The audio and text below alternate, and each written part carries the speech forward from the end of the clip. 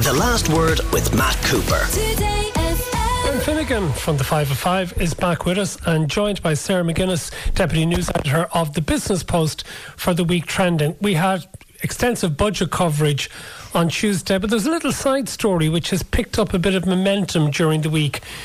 Just before the Finance Minister, Michael McGrath, delivered his budget on Tuesday, there were a number of politicians on RTE television in the build-up, and this happened just a couple of minutes before Michael McGrath began to speak. And it was something I watched on the day, and it certainly caught my ear at the time.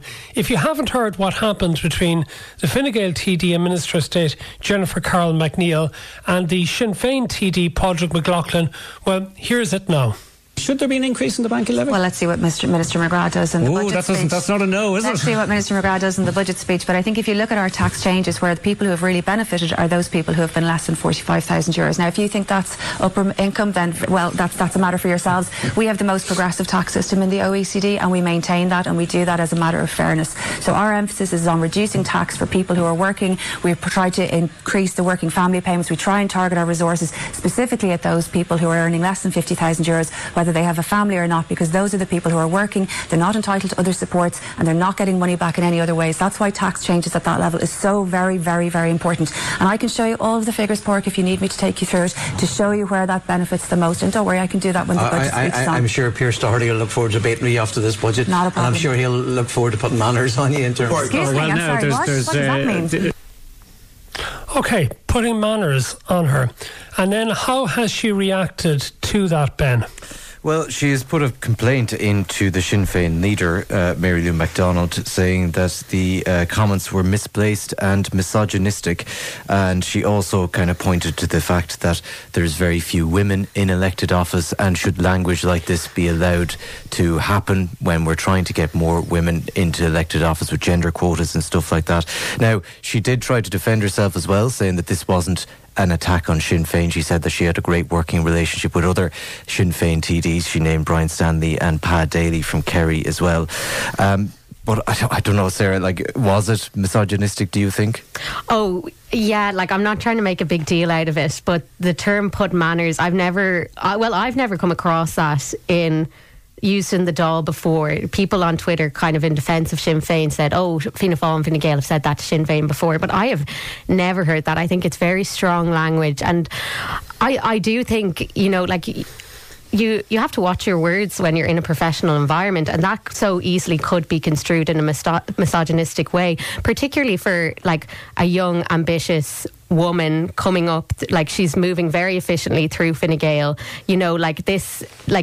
I thought it was terrible, and I think if I were Mary Lou, I'd be absolutely fuming. Mary Lou in the past week has, well, not even in the past week, beyond the past week, is making efforts to make herself election ready, to kind of put a bit of order on Sinn Féin, to make them seem a bit more polished.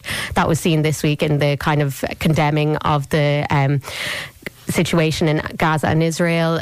She condemned it outright, and people were kind of pointed to that as her trying to get her party on the straight and narrow. Another example of it. So I doubt Mary Lou would be happy about it. I think we also need to remember that Jennifer Carroll McNeill has not had the easiest ride as a female politician. There was someone found guilty of sexual harassment of her last year. So I thought it was a terrible move and really not a good look for Sinn Féin. The Fine Gael press office came out afterwards saying that it was menacing, which I kind of thought maybe that's a bit too much. I think that is a bit too much. I don't think it was an attack on her character or a threat to her. Misplaced, I think, is a grand categorisation of it. Oh, yeah, definitely. But Ben, a Sinn Féin spokesperson is quoted in the Irish Times as saying, Padraig McLaughlin was clearly referring to the Fine Gael party and not any individual, as he made clear during the broadcast. Now, he might have tried to make that clear subsequently, but at the time he said it, when I was watching it, I would have taken it that he was very specifically referring to her. Maybe, yeah. To be honest, I've read a lot about this story. That was because I was dealing with my own budget day woes that day. But that was the first time that I had heard it. It was quite pointed. But, you could easily argue, did he say, put manner on you or ye? That's kind of open to it. You. Well, you. Okay. You plural. We just heard it, Ben. No, I know. But I'm just saying that it could be argued that he made the collective view? I don't know, the royal we? Is that what we're getting into now, you know? Okay, let's move on. And, sorry, I don't know, the listener says he said manners on ye. Okay, but I certainly took it as that he was looking directly at her and was meaning her. But if he says he wasn't, maybe he'll apologise further for it. Mary Lou MacDonald will take it up. Now, tell us about this thing, dodgy boxes in pubs, Ben, because I see there's been an outcome this afternoon in the courts in relation to a particular case separate to the one that we heard of this week in Kerry, where they were using dodgy boxes to show matches. Yeah, well, that one in Kerry, the dodgy box, they were ordered to pay €20,000 to Sky because they were showing Premier League games without paying any money to Sky. I think this is something that's going to pique a lot of people's interests. I think a lot of people around the country, they may not admit it publicly, but they have dodgy boxes. Everyone, I think, by the sounds of it, has some sort of an access to dodgy boxes. There's even pubs in Dublin that I go into that they're clearly using dodgy boxes. But like, when you look at the figures of this, the company wrote telling them to cease and desist. They'd failed to do so. Some €50,000 in fees were due to Sky. This was over a 5-year period. €10,000 a year for a pub in Lixnaw in Kerry. It seems a bit excessive. I don't know what their turnover is. We didn't hear about that in court. But it does seem a lot for a rural pub to try and afford. And if people can try and get around it, people are going to get around it. And, you know, one of the first examples of a dodgy box being used, I believe, was in 1999 in Ireland, when there was an issue with Ireland playing away in Turkey, and RTE had a dispute with the Turkish broadcaster. Irish pubs still found a way to broadcast the game in Turkish.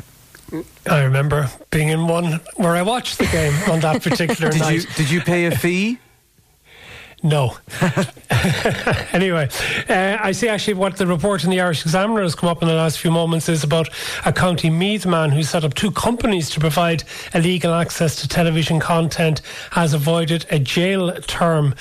So that's a separate story, which would suggest there is a major push against this type of activity. But I suppose the pubs need the business, don't they? They need people to come in and see matches. Ben, I know you're from rural Ireland, but they do find it very expensive to get the people, to get the services in, to justify actually paying the full price for it. And it seems as if they're just sending people into the pub as a customer and looking to see if on the corner of the screen they have the little pint glass or not, and they're taking note of it and they're building a case that way. Like, you know, I think a very easy solution to that is to go in, say, hey, I see you don't have the pint glass in the corner, that's illegal.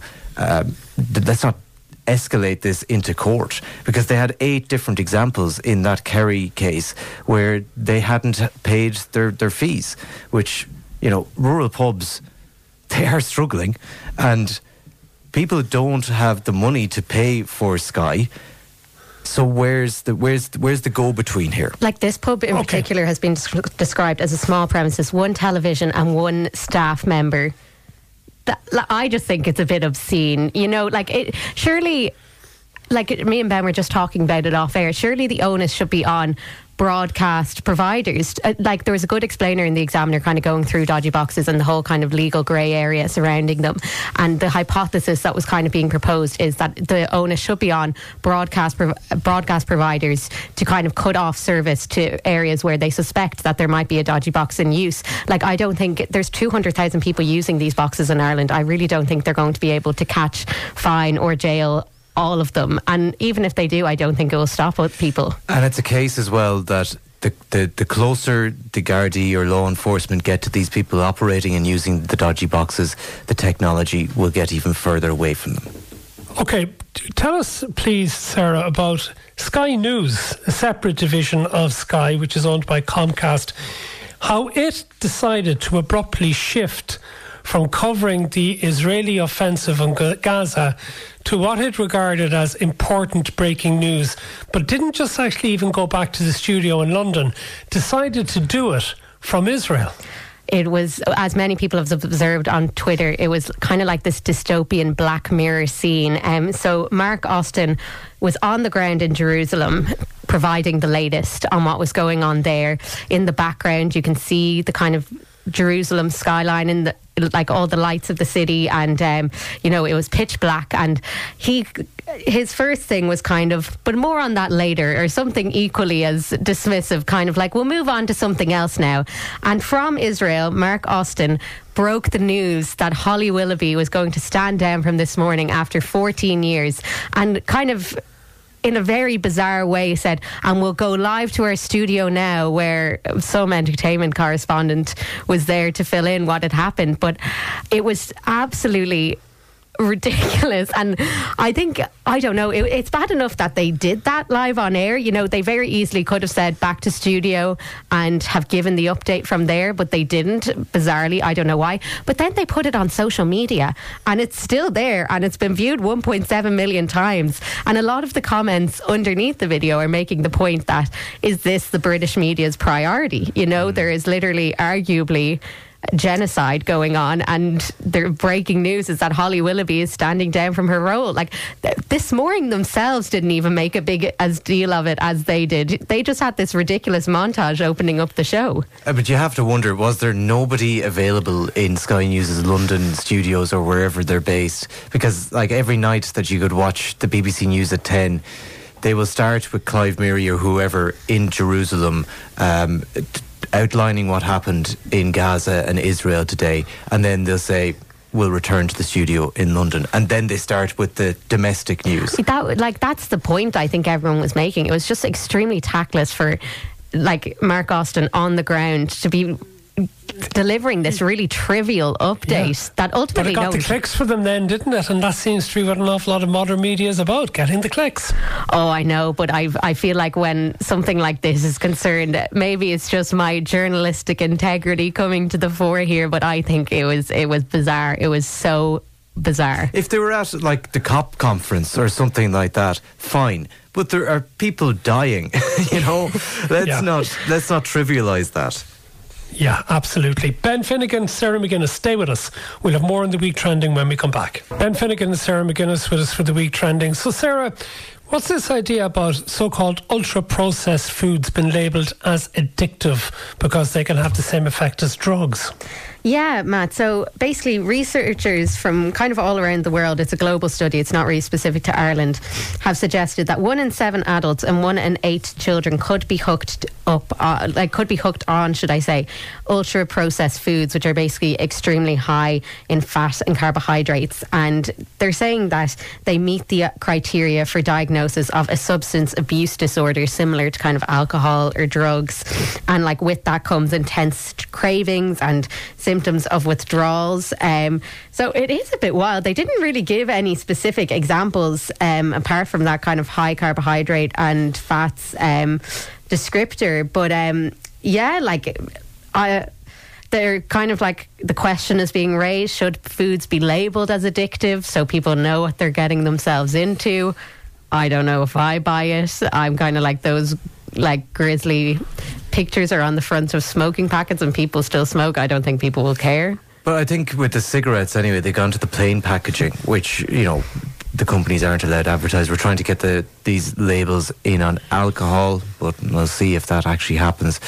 But I hate to sound, PC madness and all that, but at what stage if we do put the warnings on, are you then going to get rid of the bright coloured packaging? And is it going to be eventually a step towards cigarette packaging for these high in fat, high in carbohydrates, ultra processed foods? For a lot of people, for these ultra processed foods, the reason why they eat them in the first place is they're affordable. And a lot of people can't afford to go into the shop and buy a week's worth of fruit and veg. They'd be just able to go and buy these ultra processed foods, which are dirt cheap, and yes, they contain dirt, but they're able to survive and they're able to eat and they're able to feed their children. Let's move on to the issue of funerals without priests, funerals in the Catholic Church. I wonder how that upsetting, Ben, that might be to many people if they were to feel that their final ceremony and their exit out of this life is not going to be conducted by a priest in the future.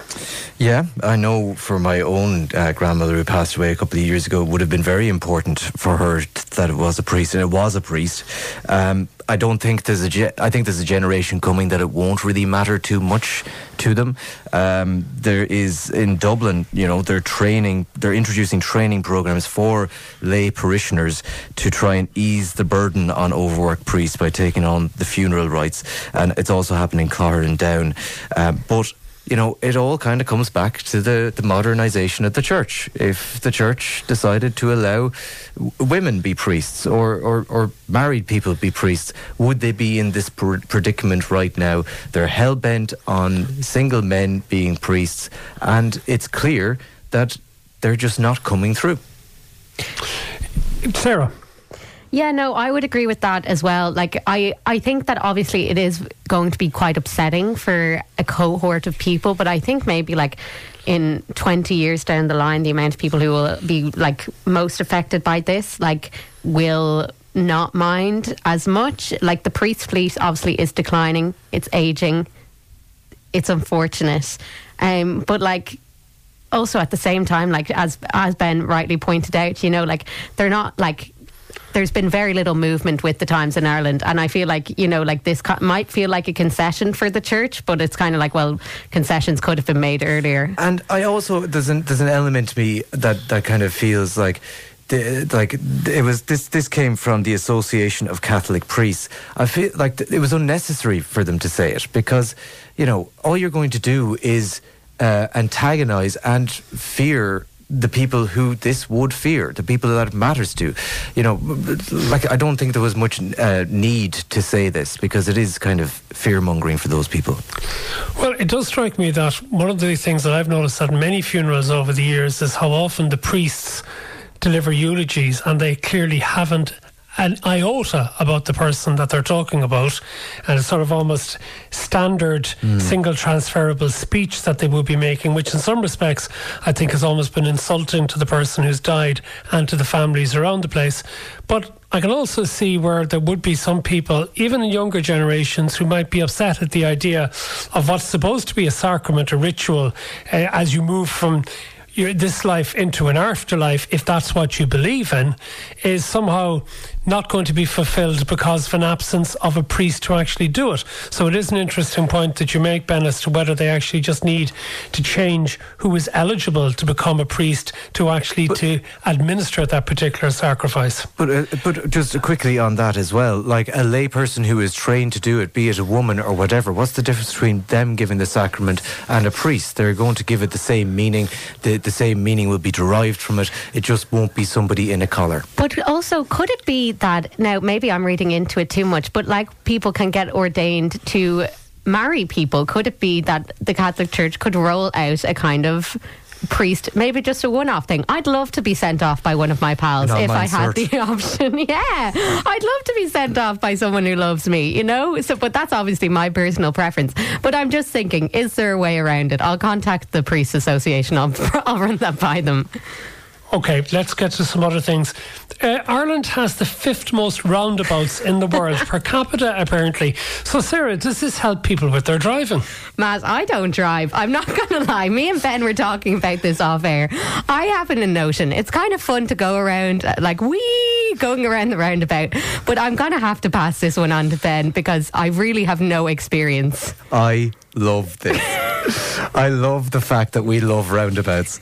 We're the 5th most per capita in the world, behind Iceland, Norway, Portugal and France. And if there's certain towns, Matt, that you go around the country. I believe Clonmel has over 30 roundabouts around the town. Longford has around 10 or 15. If you ever drive from Dublin to Castlebar, you can get lost on roundabouts in Longford. Then a couple of years ago, Galway just decided, do you know what? We've had enough of roundabouts. They got rid of them all. We're obsessed with roundabouts. I think part of the reason why Europeans are so obsessed with roundabouts is because the Yanks don't get them, and we just like to see them come here, drive around the roundabout for a couple of hours trying to find their way off it. But Ben, there's a certain logic to roundabouts which some people say is lost in Ireland when you put traffic lights on them, because you then create a situation where people are sitting waiting in traffic lights while there might be no traffic on the roundabout, causing delays. Well, now there is certain situations like a big roundabout that you would need lights because the oncoming traffic never stops. Like there's a few there around the M50, and like you're never going to get on the roundabout otherwise. But then you look at a roundabout like the Walkinstown roundabout, terrifying to a lot of people. It's like an amusement park for me. I love nothing more than getting in the car and driving around the Walkinstown roundabout for a couple of hours. Get a life, Ben. Another listener says, whatever about number 5 in the world for roundabouts, we're number 1 in the world for idiots who think it's correct to stay in the middle lane or outside lane when they're not overtaking, says Kevin in the van. And another one wants to know where we rank when it comes to speed ramps. Unreal amount in towns around the country. Yeah, that is, we should put in a roundabout instead of the ramp. More okay, roundabouts. One final one. A more serious one perhaps to finish.